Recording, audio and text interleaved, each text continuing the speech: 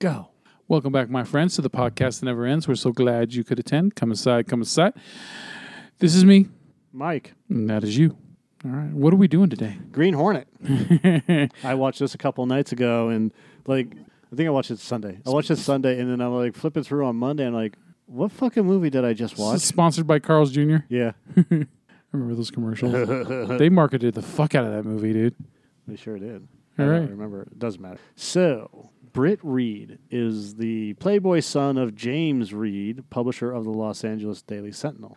They have an estranged relationship, and during the opening montage of the film, James is found dead from an allergic reaction to a bee sting. After the funeral, Britt decides to fire the staff, except for the maid, and later decides to rehire Cato, James's mechanic and assistant, if you want to call him that. Britt and Cato, one night, decide to get drunk together,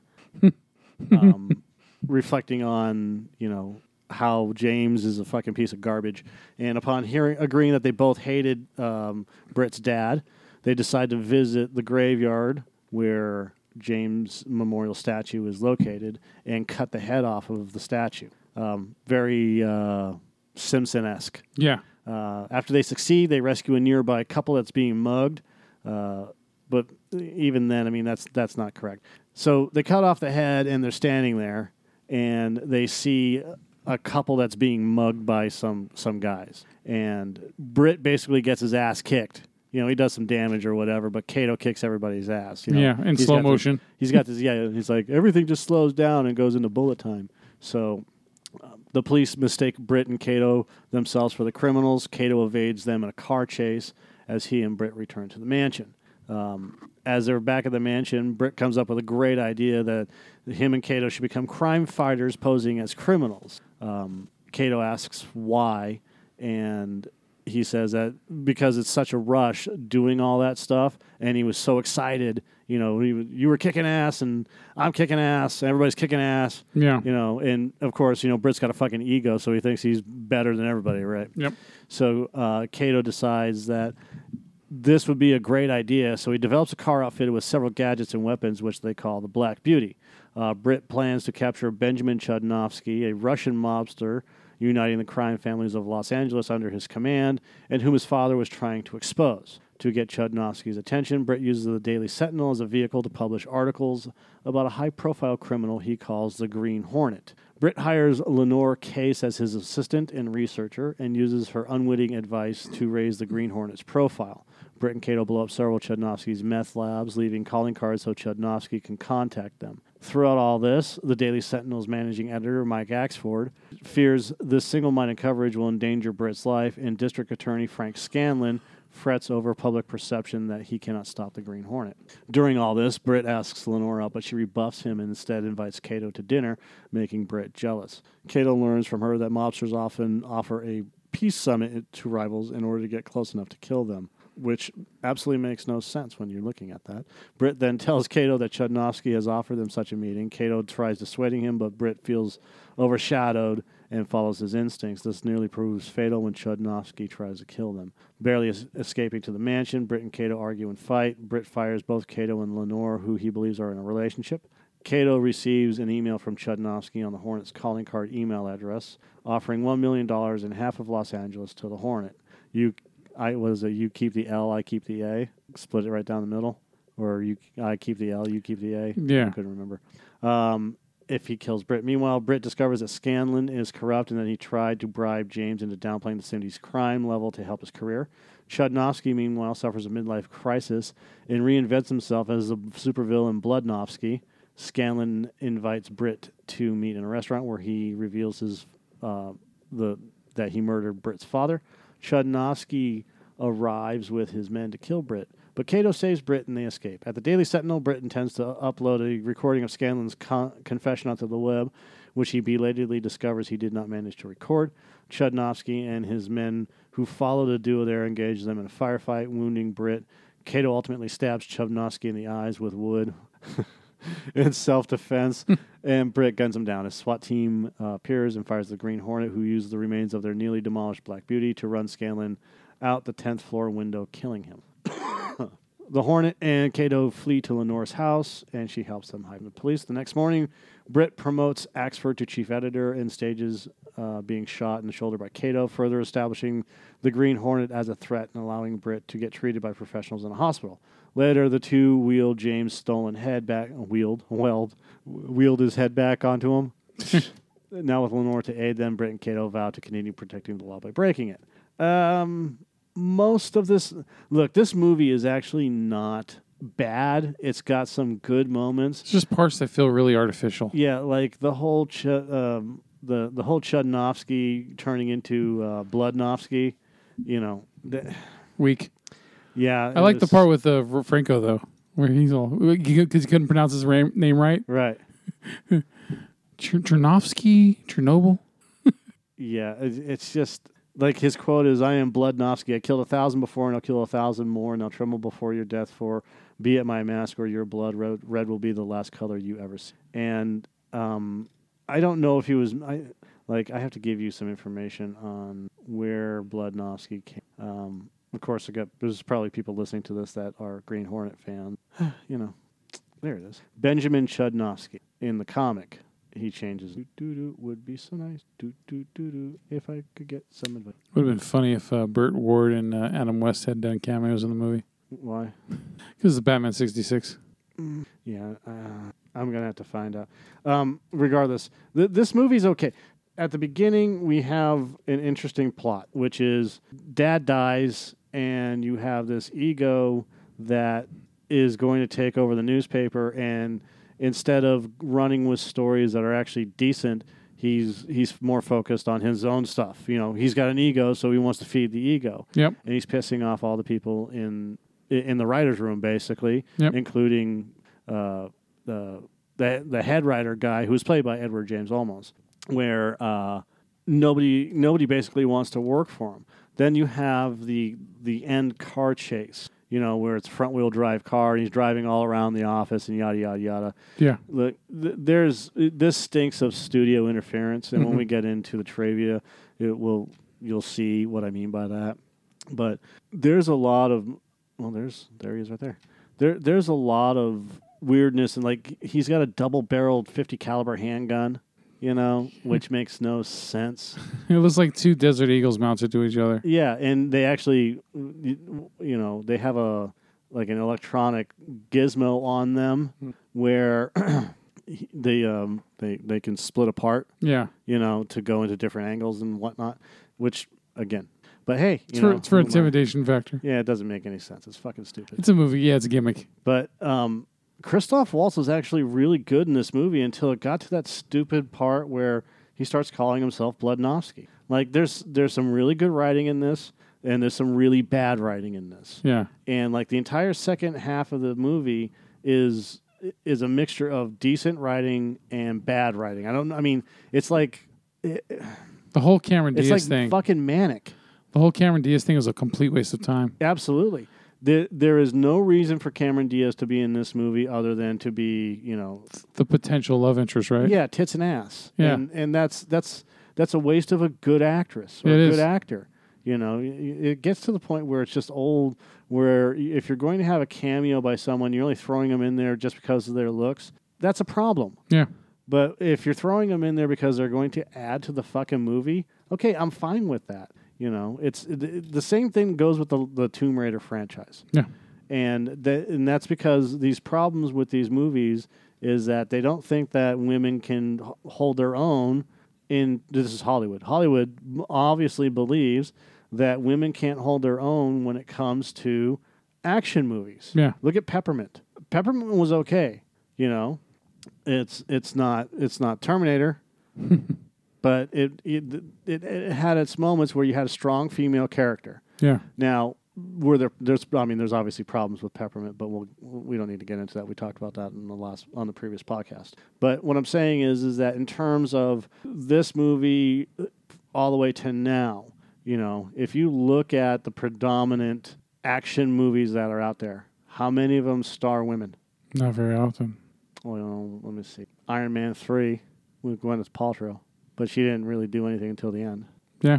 And by the way, I just found out that Shane Black wanted what's his name? Killian in Yeah. Iron Man 3. Richard Dawson. No. Oh. In Iron Man 3. Oh yeah. I got okay. Sorry, my bad. He wanted the female. He wanted it to be he wanted that character to be female. Uh-huh. So that's why you got Gwyneth Paltrow getting the powers, because he wanted that character to be an evil person, and she started to turn evil, right? Yeah. Okay. So that's why that happened in the movie, by the way. So, but this is Green Hornet. Now, again, the whole idea behind this, where the fuck do you begin? I say that a lot, don't I? It's a mishmash, right? Yeah, I mean, it starts off decently. There's some cool shit in this movie. They like the gadgets remind me of Men in Black. Yeah, but I mean, it starts off decently, and this is a better movie than the Shadow movie. You know, Eric Barry.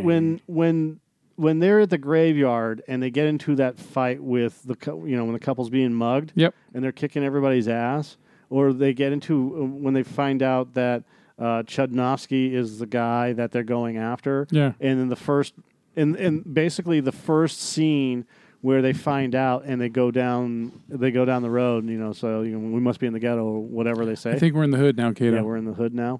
And they drive right through is it Edward Furlong's meth lab, right? Yeah. They drive right into it, and then they start beating the shit out of everybody. It's like, where is Chudnovsky, or who do you, they're doing the whole investigation thing. Who do you work for? Yeah, they're doing their Batman shit. Yeah, and where is he? I'm not going to tell you anything. And then they flip him over onto the car, and there's the guns are on the car, and then he just gives everything away, and then they attack the meth lab, and then they just continue on, right? Yeah. And I liked how they did certain scenes where it shows like all the labs catching on fire. Yep. So it shows their progress through the city of what they're destroying. And then, of course, a bunch of other things. You have David Harbour in here, who plays the district attorney, Frank Scanlon. And Harbour is fucking fantastic in this movie. Yeah. And he's also he's basically being paid by Chudnovsky, and he's strong-arming. He turns out he was strong-arming James Reed to not print all of these, all this information, and he's using that by saying, basically, if you don't do this, then we'll let you continue to print your news, but you keep our shit out of the news, or bad things are going to happen, right? So James has to figure out how to ride that fine line right there, and finally he just gets tired of it, and then we find out that Scanlon kills Britt's dad. Yeah. With because he goes into anaphylactic shock with bee poison, basically. You know what makes this movie go to shit? Cameron Diaz. When she shows up in the movie, it fucking okay. The dynamic between Rogan and the guy who plays Kato. Mm-hmm. They worked really well together. You could see, it was a cool buddy thing, right? Then all of a sudden, Cameron Diaz shows up, and they start bickering at each other, and it threw the whole dynamic off. No, Cameron Diaz didn't ruin this movie. Her character. No, because she wasn't in a whole lot of scenes. I mean, her job was to answer phones and do research, so she had no effect on the entire outcome of the movie anyways. Well, there was when him and Kato started competing for her affections. It was a waste of time. It was just right, but again, I mean that in and of itself is bad writing. Yeah, and then I think that's what started their characters going downhill. But then by the end of the movie, it's like no, it's not Cameron Diaz's character. It's bad writing. Well, yeah, of course it's bad writing. You can't blame her for everything up until when she arrives and he wants to use her as his information getter. Yeah. And she's being used properly in that terms. But again, it's a waste of a character first and foremost, because again, like I said before, was all they're interested in is having a pair of tits and ass in there. Yeah. And nothing more. You could have used somebody else. You could have used a guy in that. It seemed like she was a smarter version of her character from The Mask. Exactly. That's exactly what it was. Yeah. And I agree that the movie started to go downhill when they started fighting each other over her, and him getting angry. And I can understand that. I mean the jealousy thing. Yeah. And that should have played out, but it should have played out differently. Yeah. and then the Chudnovsky Bloodnovsky thing, and it. Yeah. Again, killing his henchmen just for the fuck of it. Look, in this scene, in this movie, hold on. Bless you, son. In this sense, where he's killing he's an over the top criminal mastermind. I'm fine with him just randomly, taking out his guys because that's the character. That's his character. It's his post-Oscar win goofy role. Right. And then, he's like, when they're talking about how all the drug producers, are rebelling against them, the Russians, the Koreans, and he's like, the Koreans? Like who? And then they mention a name, and he's like, oh, but we've known each other for 20 years. Yeah. I'm going to have to kill him, but I think I should do it myself because... It's respect. It's respect, yeah. We know each other. He would expect that. I can't just have somebody just, go out there and take him out. That would be disrespecting him. Yeah. Professional courtesy. Yeah. and that whole, and in fact, I think that's what he said was it's just professional courtesy. Yeah. And I mean, the way that Christoph Waltz works as his characters and stuff like that, I don't care how bad of a movie it is. He's fucking fun to watch. Yeah. He is so good at anything that he does, even in Horrible Bosses 2. Yeah. And that was a throwaway role. But in this movie, this is a real throwaway role because the character is written so awful that he just has fun with it. He got to have fun with it. That's what I'm going to say. And that's the whole problem with this movie is that all the bad guys are just a waste. The final battle's a waste, where they're running through the Daily Sentinel just to trash fucking CAA. In fact, that's where it was filmed at, in Los Angeles. But, I mean, this movie could have been... I really wished if they did a Green Hornet movie, they would have set it in the appropriate era. Mm-hmm. And then they can actually move it forward with other people taking on the Green Hornet and new Kato generations, personalities and stuff like that. Like the father was the Green Hornet or something originally or something. Yeah, or something like that. Yeah. Or, a mentor or whoever. It really doesn't matter. Or, father's best friend. Yeah, you could do like a flashback sequence where you had like a Bruce Lee lookalike and the father younger. Or you could just do a fucking movie where it's just set in the era of the original Green Hornet instead of doing stupid flashbacks. I hate flashbacks that do shit. Like, I fucking can't stand it. If you're going to do that, just make the movie and then and then do it for every generation moving forward so you can do multiple sequels and multiple movies but based in different eras. Yeah. So that way you can see how you can see different things, and that's I think the failure for a lot of these movies, these superhero movies, is that they don't take into effect that if you're going to do these movies, you need to establish a base, and this is not establishing a base. This is just doing a movie to throw it out there to get in with, because this is 2011. Yeah, this is right at the beginning. I believe it came out January or February of that year. Yeah, January. But this is jumping right into that superhero thing, where they're trying to take advantage. It's Columbia Pictures trying to take advantage of, the Marvel thing that's just starting up, and Columbia sees the big picture, no pun intended. Where Marvel they're like, Marvel's doing something, and we better fucking follow suit, because if we don't, we're going to be left behind. And then they never followed up with it. This movie made $227 million at the box office, plus whatever on VOD, on demand stuff. Yeah, I never see it anywhere. Yeah, and it was on IFC. Okay. It's been on IFC all week. It's never on fucking FX or anything. I never see it. Yeah, it's on IFC. I just said to you. Yeah. It's been on all week. Okay. So go watch it on IFC. I own it on DVD. I don't need to fucking watch it on IFC. There you go. So you don't watch it anyways. I bought it on DVD right when it came out. So it doesn't even matter if it's on fucking TV or not. You have it on DVD. And I saw it at the drive-in. Yeah. But I mean, And then I went to Carl's Jr. It doubled its budget, and there should be more, but I think that in terms of a reboot, this movie needs a reboot. It desperately needs a reboot. Yeah. And it desperately needs to be set in its original era. And be more noirish and go from there. Yeah. Other than that, I mean, it's a fun movie to watch. Just don't hold your breath too much because first half outweighs the second half. Yeah, you are definitely right about that. Runs out of steam big time. Yeah, so critical response is 43, 39 out of 100. Called it an anemic 97-pound weakling of action comedy persuasion, a boring bromedy that features a hero who has no idea what he's doing with mumblecore heroics instead of the real thing. Yeah, pretty much. I'll give it a 50%. You know, it's fun to watch when it's on, but it's wasted effort. It's a wasted effort. So, what do we have? What do you got? So, Seth Rogen proclaimed the film was a nightmare, chalking it up to studio executives paying little attention to the most expensive portions of the film and its inflated budget. This would have been great, though. Nicolas Cage was supposed to play Chudnovsky, but he dropped out. Yeah. He intended to play the role with a Jamaican accent, much to director Michael Gondry's dismay. That's fucking hilarious. God, I wish we could see that. After the rights to the Green Hornet property were purchased by Miramax, Kevin Smith was attached to write and direct the film.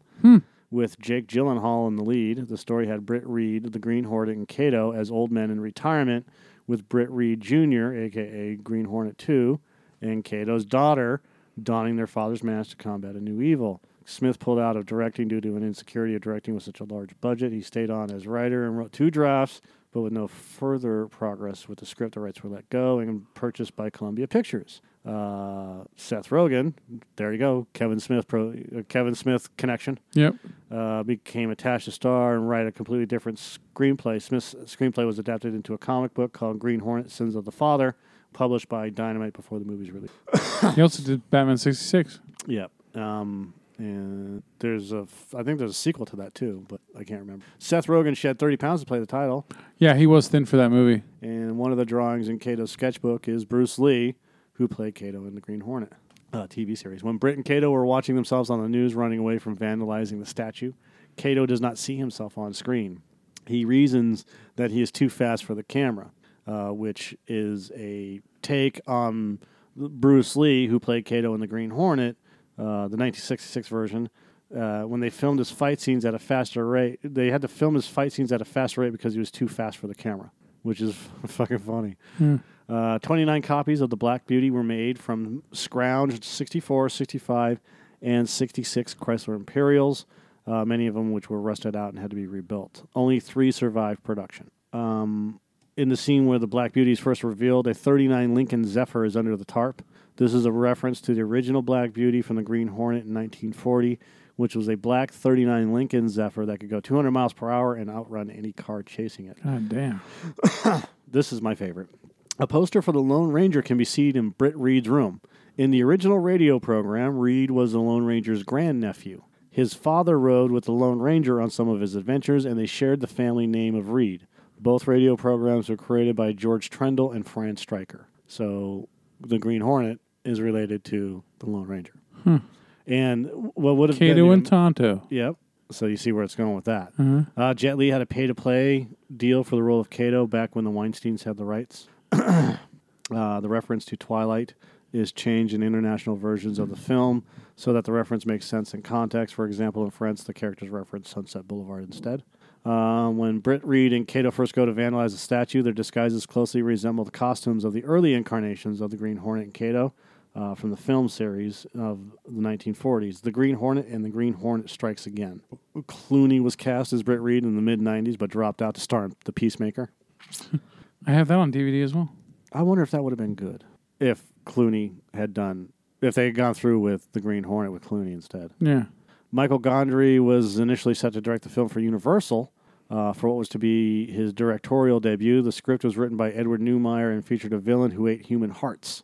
Gondry initially wanted Vince Vaughn for the lead, but the parts of Britt and Kato were offered to Mark Wahlberg and Jason Scott Lee. I need to be a peacock. Oh my God, gotta let me fly. Gotta let me fly. Jay Chow got the role of Kato after a video conference. What another fucking movie that starts off good and ends weak.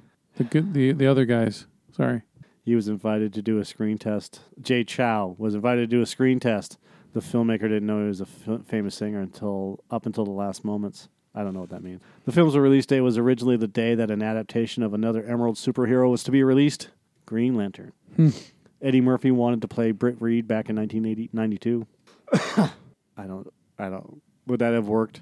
If they had done like Beverly Hills Cop, I think. Well, back in '92, comic book adaptations weren't taken very seriously for the most part. I mean, there's still plenty now that aren't taken seriously enough, but it's still respected a lot more now than it was. Would that have worked? No. If they had done it Beverly Hills Cop style? No, I keep getting the vibe that he would seem very, what's the alter ego for Sherman Klump? I can't remember, but I know what you're talking about. Yeah, Buddy Love. I think he would play the role very Buddy Love-ish. Yeah, maybe. So Stephen Chow was set to direct and co-star as Kato. Creative differences prevented him from doing so. Although for a while it still seemed he was set to play Kato and Michael Gondry became attached. Seth Rogen stated the reason for Chow's departure was that the director wanted Kato to implant Britt with a microchip and control him with a joystick, something Rogen wasn't keen on, which that would have just made the movie fucking stupid. Kato says he's from Shanghai, to which Britt replies that he loves Japan. Kato was originally Japanese in the radio series from 36 until 39. Due to world events, the character's nationality was changed briefly to South Korean before settling on Filipino for nearly all of the 40s. In the 1960s, Bruce Lee's definitive portrayal fixed the public perception of Kato as Chinese for the Green Hornet, although subsequent versions in other media such as comic books have sometimes reverted to the original Japanese origin. The Green Hornet was originally a radio show, first broadcast in 1936 and running to 1952. Although there were two serials, The Green Hornet with 13 chapters and The Green Hornet Strikes Again with 15 chapters, the last 6 chapters of the first one re-edited into a 100-minute feature, and several episodes of The Green Hornet, 1966, were edited together into a pair of 90-minute films. This is the first original feature-length Hollywood treatment of the hero. The exterior of the Daily Sentinel is the creative artist agency building in Century City. This is one of my favorites. The Canadian metal band Anvil is playing on the TV in Crystal Clear's Hangout. Van Williams, who played the Hornet in the 60s TV series, was courted for a cameo but not interested. Kevin Smith jokingly said he wanted to cast Ben Affleck as both the Green Hornet and Kato, making use of split-screen shots in yellowface. Britt Reed's trick of having Kato shoot him in front of witnesses so he can explain where his wounds came from is from the Hornet Bad Bet on a 459 Silent. Bad Bet on a 459 Silent from 1960. In the television series, District Attorney Frank Scanlon knows Britt Reed's secret identity and is alive. In this film, he finds out Reed's secret identity and is killed by the Green Hornet and Kato when the Black Beauty hits him and drives through a window, crashing to the ground far, far below. Yeah. Do you think that there's something about Ben Affleck that Kevin Smith hasn't talked about, like more than just they just grew apart over time? Instead, it was like maybe something more than that, like I don't know. There's a falling out more than just Ben just going off to do his own thing, and then they just not kept in contact. Because Kevin Smith seems like once he's friends with someone, you're friends for life, kind of thing. You know what I mean? I don't. Here's your answer. So Kevin Smith told the Daily Beast he's heard from people he hadn't heard from in years, but admits he still hasn't heard from Affleck. Asked about being on not so great terms with Batman star in recent years, Kevin Smith said, "I wouldn't call it not so great terms, but he hasn't spoken to me. No, I didn't hear from him after the heart attack." Damn. Which is fine. Maybe he didn't even hear about it. I think he probably plays a more prominent role in my mythology than I play in his mythology. He was in some of my biggest movies, so in my world, he's still a figure. In his world, I haven't factored in God knows how fucking long, and he's gone on to do tremendous big things. He's become a massive movie star and a director, so I don't think I pop up on his radar nearly as much as he pops up on mine. Sounds like he's being very humble. Smith said, let's see. Smith recounts to the Daily Beast how he inadvertently got the Academy Award-winning filmmaker in hot water last summer during a celebration of Chasing Amy, where he told audiences Affleck once said, "A man kissing another man is the greatest acting challenge an actor can ever face." According to Smith, upon finishing a scene where Affleck kisses Jason Lee, Affleck said, "Now I'm a serious actor." In his eyes, Smith had told what I thought was an adorable story about Ben Affleck. The story resulted in headlines that made it seem like Affleck's comments were recent and out of context. It's a completely different sentiment. It got him into trouble. In 2014, a well-known Batman fan who hosts a YouTube show named Fat Man on Batman This is so stupid. He doesn't have the inside scoop on Affleck's 10 years of The Dark Knight because, according to Smith, Affleck's wife, Jennifer Garner, doesn't care for him. So there's probably... We're not fucking tight. I have not been close with him in decades. That's old Ben. He's got a wife that don't care for me at all. Plus, honestly, he probably don't care for me at all anymore either. He's a triple A-list movie and star and shit like that. If he's Jimmy Carter, I'm Billy Carter, to put it in 70s terms, and I'm not even related and shit. Affleck said in November he's inspired by Smith to donate residuals he receives from movies that involve Harvey Weinstein, the ousted movie, blah, blah, blah. So, I don't think they had a falling out. I think that when you have friends and you're like, oh, I should probably call him. Yeah. Right? And then you forget and you go on to other things. Like I do that with, I've got a couple of friends right now that I do that with. My buddy Scott, my buddy Nick. And like, we'll talk. Well, you know, I mean, we like, Nick's not on Facebook, but my buddy Scott is. And, you know, we'll banter back and forth on the Facebook once in a while. But it's just, you have different lives, man. You know, he's married and all that other stuff. Nick's married, got kids, you know, so it's difficult to kind of catch up with all that shit. And unless you're working together or doing something together and where you see each other all the time or next door neighbors, yada, yada, yada, it's difficult at best. So, in fact, Nick's wife, she texts me once in a while and says, God damn it, you need to talk to each other, blah, you know. And it's really funny. I'm like, you know, it's all good, you know. It's all good. We are talking because we're talking through our proxy, which is his wife. So, and that's just the way it is. Yeah. Right. I rarely ever talk to Yo and Nacho anymore, but yet, you know, what was it? A week ago, I get a text from Yo out of nowhere. It says, "Hey, you want to come work at Tesla?" And I said, "No." I said, "If it's for shuttle driving." I said, otherwise, I'm done. If it's for detail, no, I'm not detailing another fucking car. I'm done with that. I'm never detailing a car again on the job. Never. I'm done. And I said, besides my back injury and shit. Then he pretty much said, well, go fuck yourself. And then I said something back, smart ass. And he said something. I think he just ended it with he called me a fag or something. And then that was it. There was no other, you know. And so then, I'm fine. And that's fine. Yeah. So if we hang out again, we hang out again. If we don't, we don't. We still had fun when we were coworkers. So. Well, I mean, taking the attitude of, you know, the sky is falling type of thing, I try not to, especially when the friends thing happens.